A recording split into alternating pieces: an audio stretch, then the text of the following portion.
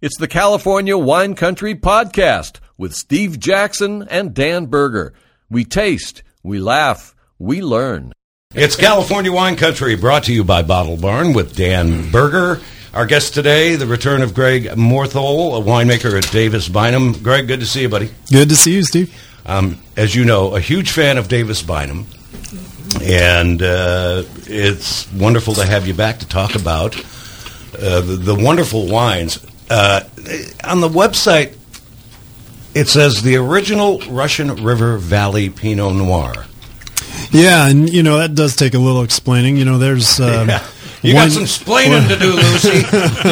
Winemaking history goes way, way back, of course, in California, and I mean, you can take that in a lot of directions. And sure. Back to 1850s in Sonoma County, of course, and there's a lot of stories going there. So what's that referring to is that Davis Bynum made the first single vineyard Russian River Pinot Noir back in 1973. Yeah. As so designated on the label. Anyway, he made the wine from Joe Rocchioli's grapes just down the road after building his winery on West Side Road, which was the first winery on West Side Road anyway, and built it out of an old hop kiln, and things just took off. But yeah, he was one of those guys way back when. And it's not to certainly want to shout out that there's probably other people that were doing it. Maybe they just didn't put it on the label that way and that type of thing. But Pinot had been planted by the Rocciolis in I think 1968.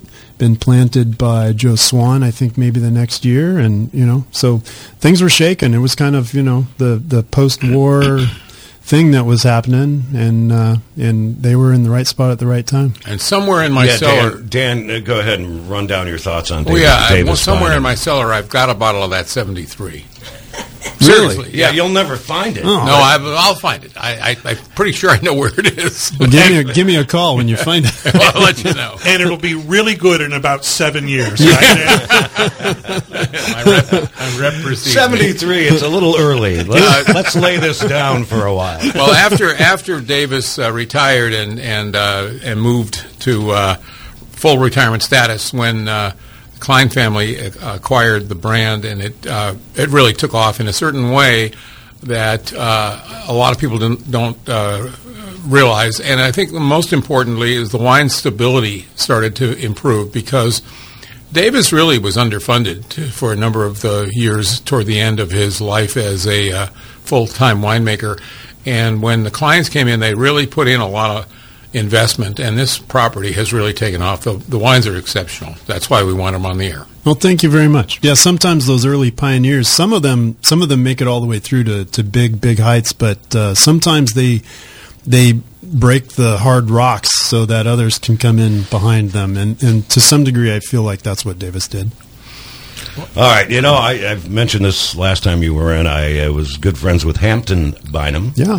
We did some major partying in the 80s, and luckily the what do you call it? Where it's we can't get indicted for anything. The statute of limitations. Okay, but that's all I'll say. He looks at me and expects me to know exactly what he's thinking about a really out there subject. You're supposed to read my mind. I'm doing my best, and you do. But it's blank. This is a game show with no winner. Greg, talk about a little more about the history of Davis Bynum. Oh, you bet. So Davis goes way back. I mean, born in 1925 down in L.A., I think in Pasadena. 1951, he made his first homemade wine. He and a friend were up on Spring Mountain, and they just decided they were going to go down in the valley and go find somebody who was selling grapes and get some grapes if they could, and make some wine. So anyway, they rolled down the valley in their car, and they must have went up to Krug, because the first person they ran into was Robert Mondavi. Wow. So they bought a lug of grapes off of Robert Mondavi, Petit Syrah, as he told me, and bought it for $1.80.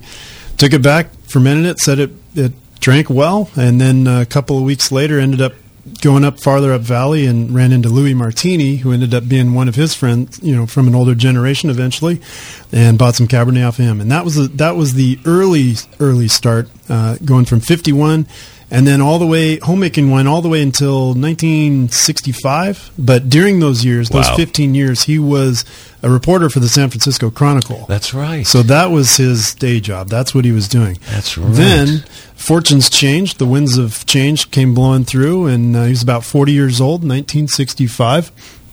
And he was back in Sonoma County after going down to L.A. for just a brief period, being an editor for a periodical or something.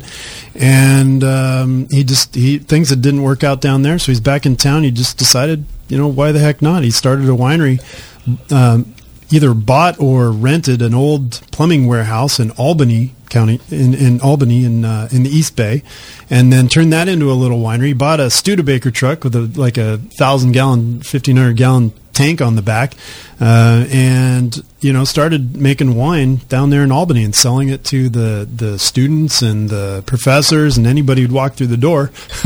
And in those days, you had a lot of, just like Rodney Strong, very parallel stories here and others. They were buying bulk wines and blending them to taste, and then bottling that.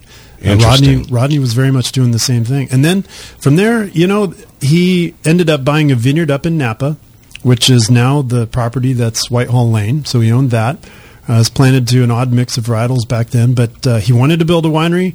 People came out of the woodwork to prevent that from happening. They didn't want, the business there, whatever.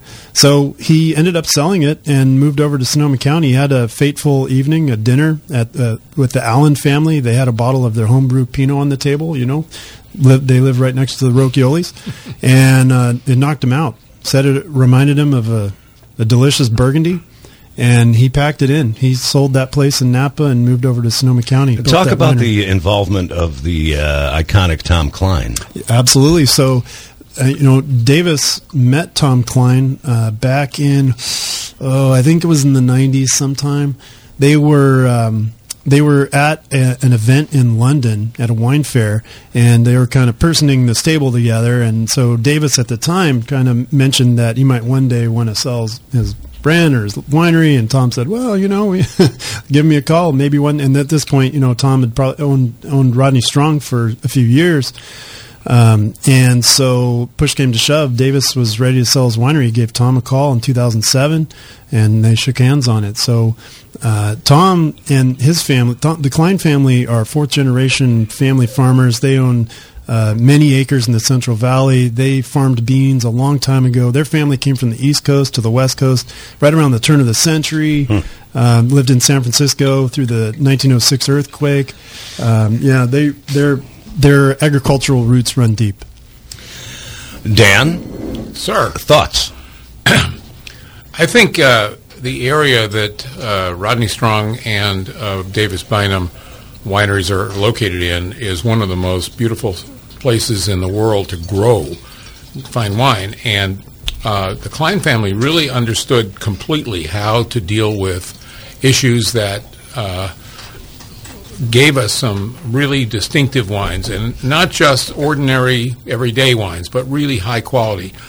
The nice part is that they're all accessible and they're all fairly reasonably priced, and part of that is the fact that the Kleins have really spent a lot of their time investing in the property rather than taking the profits home.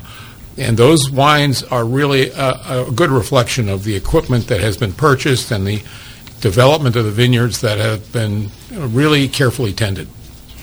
And Greg, you started working, I guess, with Rodney Strong in 2005? Yeah, 2005. And then you became winemaker at Davis Bynum in what, 2010? 2010, yep. Wow. Yeah, it's been a little while. The cellar wine. Oh, we got to do Dan's cellar wine. It is a Davis Bynum wine. And it's a 2011, which means that Greg made it. I did. And it came out of my cellar because I happen to love the 11 vintage, and I put it away for 10 years, and there it is. And if you don't think that putting away any red wines pays, that pays. This is twice as good as it was when it came out. Greg, tell us about this wine. Yeah, so this was, the vineyard is called Jane's, and it's on Woolsey Road, which is right behind Martinelli Winery. It's a couple of stones throw behind Martinelli there, if you're local and you know where that is. It's got these kind of rolling hills to it, so I kind of think of it as these big, wide ocean waves. I mean, you kind of get a 30-foot rise and 30-foot drop here and there, so you've kind of got, that's the topography. And the vineyard itself is planted to 9 different clones of Pinot Noir. Back then, actually, it was 8, so 8 clones at the time, and we made the most of them. You know, we had a couple of the Swiss clones, 2A and 23, the Wadenswil and Mariafeld clone, very that have thicker unusual skins. Yeah, a little more unusual. And then there's a selection of Dijon clones, which ripen earlier. They kind of lend a lot more of a fruit punch to the wine, in my opinion. And there was a heritage clone, the Pomar, which Dr. Harold Olmo brought over from Pomar in the 1940s or 50s, I'm told. And it kind of lends a little bit of a leathery, mushroomy, umami character to the wine. And, that's delicious. You know, those things just kind of... Tell us a little bit about the 2011 vintage. It was an extremely cold vintage, actually, and so a kind of an interesting bookend. And I'm thrilled that you brought this because I've had this a few years ago was the last time I had this. I was drinking great then, but it kind of matches the prediction of like, okay, you can take a really, really cold vintage like that and make really great wine. Pinot Noir, I mean, after all, if you compare it to Chardonnay, you know, there's some Chardonnay growing, of course, Southern Alexander Valley. Robert Young, famously as Chardonnay up there. Dry Creek Chardonnays in the southern part. But Pinot Noir, not so much. In fact, I don't know of any Pinot Noir in Southern Alexander Valley or Dry Creek. It doesn't handle the heat so much. I mean, it just blows the wine apart. So in a cold vintage like this, you're going to hang on to the acid. You can get this really, really bright berry fruit tone generally. Killer. And depending on where you're growing and, you know, a little bit to the winemaking, you can just kind of play around with those elements. It's a 2011 Pinot from Davis Bynum from Dan Berger's cellar. Dan, tell me why I love this so much. This is amazing. Bright cherry. 10 years old, and as you said, bright cherries. It tastes a lot better now than it did 10 years ago. It was fruitier before. It had more cherries. Now the cherries are still there. They've held on, but you've got a secondary characteristic, that forest floor, that rustic forest floor character, which is really Burgundian. But it's not so much that it's taken over. What it's doing is adding a second layer. In another 5 years, this wine's going to have a third layer. Now, the problem is I have no more of this. That's it. I had the 2 bottles and I drank them both. Now this is it. Yeah. Greg, what can you do about that? I'm guessing I could come up with probably about a half a case at the most, but yeah. Wow, that's good. That's delicious stuff. Yeah. Harry? Beautifully flavored, and I like what you say about the subtleness of the cherry. And the finish sneaks up on you, doesn't it? Really. And it stays with you. It lasts. And it's rich without it being alcoholic. Yeah. I don't even know what the alcohol is on the label, but it's not very high. And the interesting thing is that it carries its weight because of the acidity, not because of the alcohol. The alcohol is the weighty component, but it's the acid that you know about in the aftertaste. And it's something that throughout the brand actually is more of a defining characteristic for our wines. It's something that I like to wrap the wine around is the acidity, whether you're talking about the Sauvignon Blanc, Chardonnay, or the Pinot Noir. You're trying to find the alcohol level. I am. It's It's 14.5. Well, it's That's what it has to say legally on the it's bottle. going to say it on the label. It's probably closer to 14. Well, yeah, you know, we started rounding to the nearest 0.5% because I think if we exported any at all, there was a decision made at one point in time. If you're exporting, you know, you had to put an extra sticker on the bottle. If you said it was 14.1 or 14.25 or something like that, and you're sending like a little bit to Germany or something like that, you had to stick a sticker on there that rounded. It was like EU rules or something. Right, okay. So we ended up rounding to the nearest half. That's almost like candy. It's so good. Yeah. Yeah.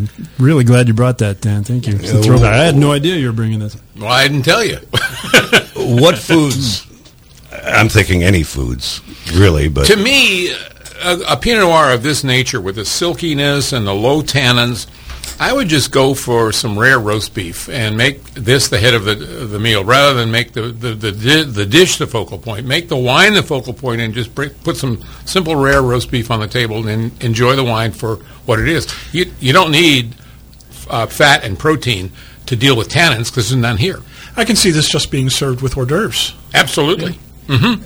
Cheese. Charcuterie. Yeah, there you go. That would be wonderful. What a delicious wine. It really is good. A 2011 Davis Bynum Pinot. Absolutely. Wow. My love for cold vintages stands out. It's California Wine Country with Dan Berger, brought to you by Bottle Barn. Our guest today, Greg Morthole, winemaker at Davis Bynum. I just love the Davis Bynum wines, and this is an 18 Pinot? 18 Pinot Noir. That's right. Yeah, it's an 18 Russian River Valley Pinot Noir. And so this is coming, this is made from two different vineyards, one of which is in the warmer central area of the Russian River. So again, that Jane's Vineyard, that's right in the heart of the Russian River, just off. And then the other third of it is made from the Dutton Ranches, so out in Green Valley area. So it's really this mix of what our mainstay is, that we've been making Pinot Noirs from, where out in the heart of the Russian River, where you get those riper fruit tones, and you get these nice velvety tannins and this richness. It's velvety and smooth, and I love this 18. I'll tell you, the 2011 that Dan brought in was something totally unique to me, and just unbelievable. It makes me think of food. This one, I don't need food. It's so smooth and velvety. This is a very drinkable wine as it is, but it needs a couple of 3 years. The problem with a lot of wine in California is it's released too soon. And if you get a wine like this and you take it home and drink it, you'll enjoy it. But you'll enjoy it twice as much if you wait 3 years. And 3 is not a long time to wait for Pinot Noir, let me tell you. Well, for you, it's overnight. Well, but I mean, take this now, this 18, and decant it for absolutely. a couple hours, and you're, the first thing you're you do good to is go. Take it home, decant it, and wait for an hour. Slam dunk. And folks who enjoy a fruitier wine would enjoy this. Precisely, because this wine is really priced so reasonably. This is really in the $45 to $55 range, and it's $35, and with the discounts you'll find it for $30. It's a bargain. It's an absolute slam dunk bargain. And Greg, the availability, forget about the 2011, but recent and current Davis Bynum offerings, you're all over Bottle Barn, I'm sure. Yeah, absolutely. Bottle Barn's been a fantastic, we've had a relationship with Bottle Barn, as I think most local producers have. So of course. Yeah. Bottle Barn's, a go-to place for me. Come and see us. So our tasting room is back open. You need to make a reservation, but we're open Thursday through Monday, 10:30 to 5. And Davis Bynum is being poured at the Rodney Strong tasting room. There's a Davis Bynum flight that you can have up there, 5 wines. There's a Rodney Strong flight, and then there's another flight you can choose from called Rowan, which is an upper-tier, interesting set of Rodney Strong wines made from this vineyard called the Cooley Ranch way out there north of Lake Sonoma. So you do have those 3 options, but the Davis Bynum flight is absolutely delicious, and it'll range from the Sauv Blanc, the Chardonnay, and then into our field of our Pinot Noirs. Dan, can you talk about Davis Bynum, the man? He was such a gentleman. He was so kind and so soft-spoken. He had such a wonderful passion for European-style wines. He was always looking to make his wines representative of the best of Burgundy or Bordeaux. His Merlot was not to be believed. People didn't understand how good his Merlot was. It was a special, special wine. But Davis was always very under the radar. He kept his opinions to himself. If he liked something, he told you. If he didn't like something, you would never find out. He was an interesting man. I loved him. Yeah. He told me once that Merlot was his worst mistake, but, I think it depended on your perspective. Well, he loved it, apparently, but he couldn't sell it. He told. In fact, at one point, he said to me, he says, "You know why I can't sell my Merlot? It's because of you, she said. And I said, what do you mean, me? He said, well, not you per se, but all of you guys who write about wine, you don't write about my Merlot. And I said, well, 2 weeks ago I wrote about your Merlot. He says, well, that was the first time, wasn't it?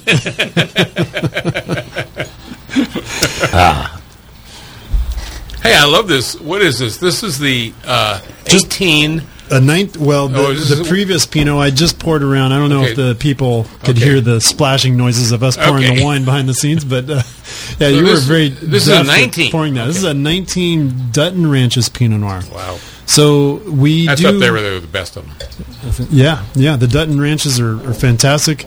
Cool climate Pinot Noir out in Green Valley area, west of the Laguna, out in that area. I mean, the fog-covered hills. That's got a raspberry and pomegranate kind of smell to it. There you go. It's really got that Russian River distinctiveness.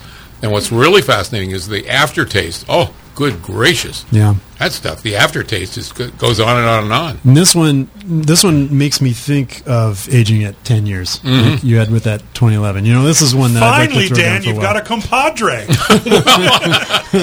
I'm just hoping to get invited to Dan's house for that other bottle. Yeah, the other bottle, yeah. Oh, this is really... 19 was a good vintage, but we have several good vintages coming up. Now, you have to be careful because in some vintages we've had some smoke taint, and there's none in here whatsoever. What's really nice is that this is the primary fruit here is like a Mack truck. It just drives right through the center of the wine, and then in the aftertaste, you don't often hear Mack truck used as a reflection. Talking about wine. I mean, there's enough fruit in here. I mean, it's right up front, but it's cool climate. It's the Dutton family. Boy, they are really one of the best growers in the county. They're really terrific. Yeah. Now, Dan, you've done a good job in bringing me up on my wine knowledge and lingo. You referred to the aftertaste on this wine. What is the difference between aftertaste and finish? I think they're the same. I think the bottom line is that after you've swallowed the wine and you're sitting there for about a minute and a half waiting to see how careful you can sneak another sip before anybody notices you're guzzling. While you're waiting for that, you get a sense of what the wine really is. It's a perception that it's not something that you call taste or smell. It's just something that's like an impression. And that aftertaste, which is an impression, can often tell you more about the wine than the taste itself, especially when the wine's young. And that's impressive to me because in this case, here's an example. If you were to put this wine into brand new French oak barrels, you'd smell and taste them. I don't want that in my wine. I want fruit. This has got fruit. Well, and that speaks to the vineyard, because this has a fair amount of new oak in it, but it's because that vineyard is so powerful in terms of its primary fruit that we can kind of match that with some oak, still under the radar a touch, I think, to your point. But, we could go overboard and you just go knock it out. But, we do that. And we did ferment this in puncheons. So there's 8 puncheons, which are larger sized barrels. You put them up on their heads, right? Up on their ends, and then pop the top off, fill them up with grapes, and then you come in every day, twice a day, actually, in our case, and punch them down with a big potato masher looking thing. So that just simply pushes the fruit down into the wine, and the yeast love it, the winemakers love it, I love it. Not the most elegant description of winemaking there, now was it? But it's really... Harry, it's the drive. Elegance does not factor in. Yeah, but it's the best way to make wine if you can afford to do it. Now, it's human involvement, which means it's time-consuming and it's expensive. Yeah, there's no pumps. You can't use machines to do this stuff. You got to do it by hand, and if you do it, you make a wine like this. Yeah, it builds muscle too. I tell you, you feel your muscles, your shoulders burning. After doing that 5 minutes. Program. Oh yeah, for sure. Yep. Well, I'm in love with this wine. I think it's delicious, and is it released yet? This one is released, I believe, to the Wine Club just as of yet. There's no way in the world that I would drink this today. No, I want to say... But you are, Dan. You are. Well, he opened it. I'm not going to leave it sit on the table.